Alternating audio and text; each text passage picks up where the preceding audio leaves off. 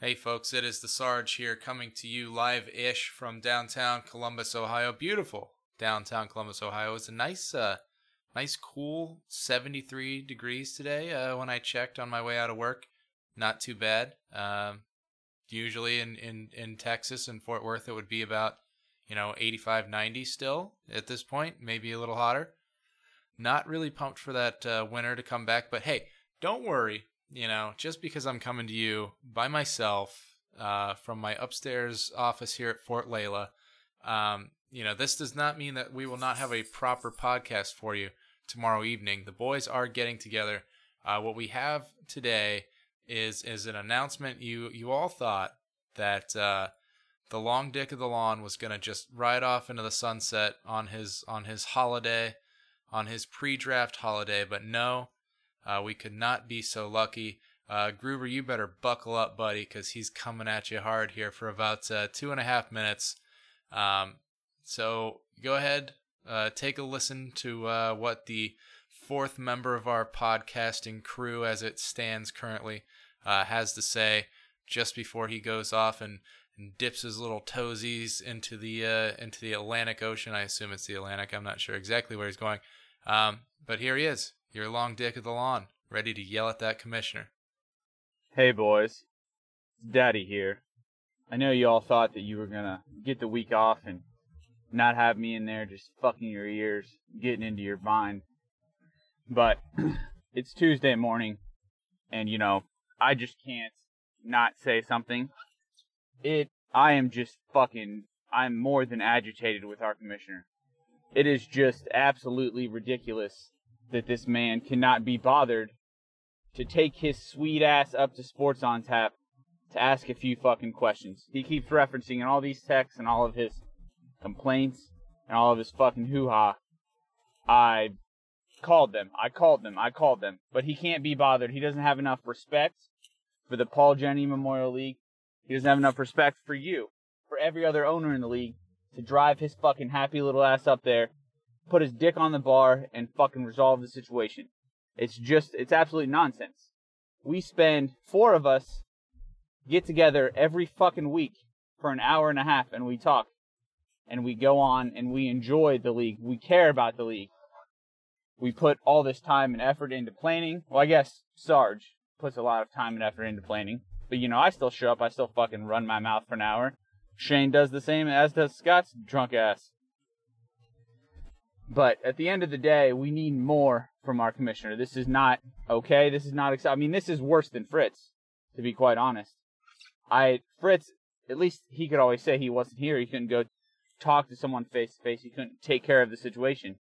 But now, I mean, this is just fucking out of control. You've done nothing successful, Gruber. Nothing.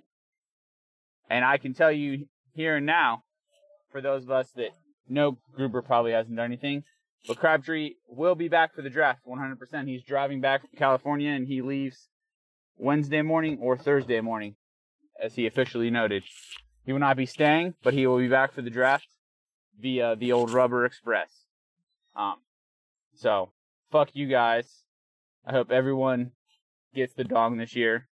And I'd also like to start a petition for Sarge to be the new commissioner, effective immediately, because he's the only one that truly cares about this league. He cares enough to do all this data analysis, all of these fucking charts and graphs, and he writes the itinerary for the podcast. He's the kind of spirited leader that we need with the Paul Jenney Memorial League. He really knows how to protect the shield.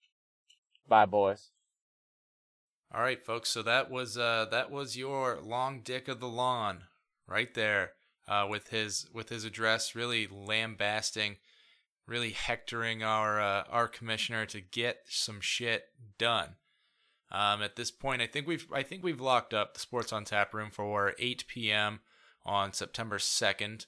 As far as confirmations go, I don't know that we've gotten.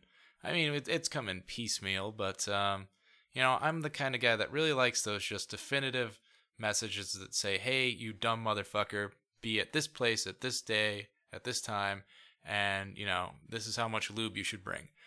Because I always forget that. I always forget the lube. But good news coming from the address there. We find that our warn dog is en route, right now on that push cart. And he's going to have some lats and some tries. I would imagine he's going to be busting out of that denim vest. With all that exercise on that push cart, getting back here from California. Pretty pumped to have him back for the draft. That was a big worry. We're excited for that.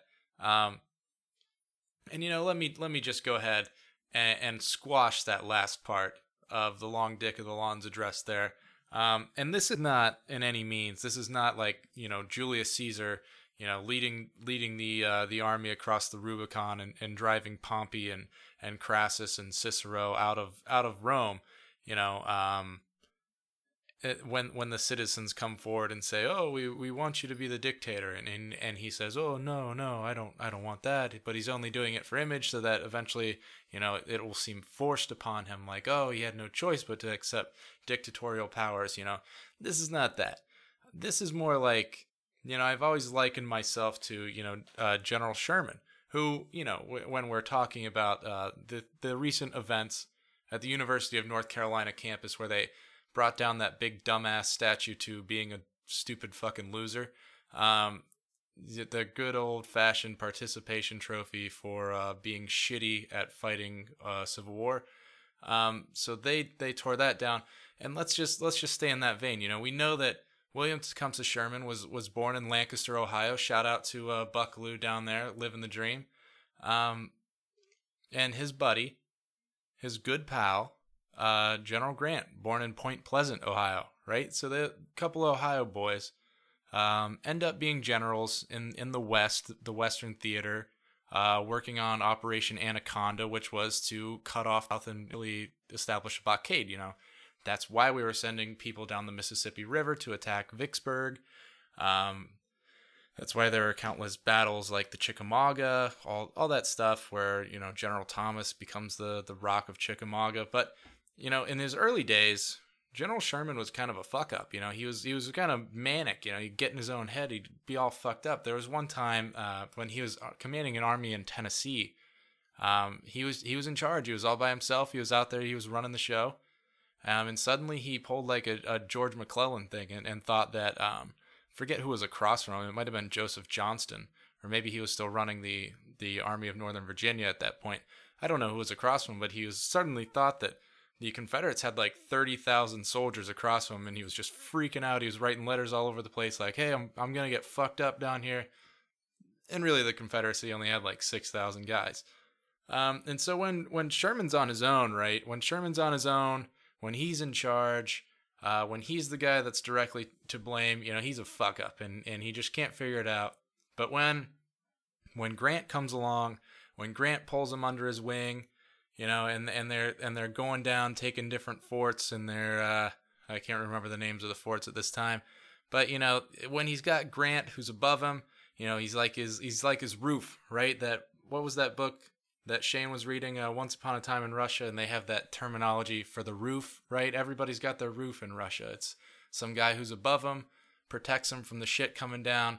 That's what I need. I need that commissioner above me, right? Protecting me from the shit that you all spew, right? I don't want some angry man driving around in a red Mutters truck, screaming things about me into a phone. I don't have the constitution for that.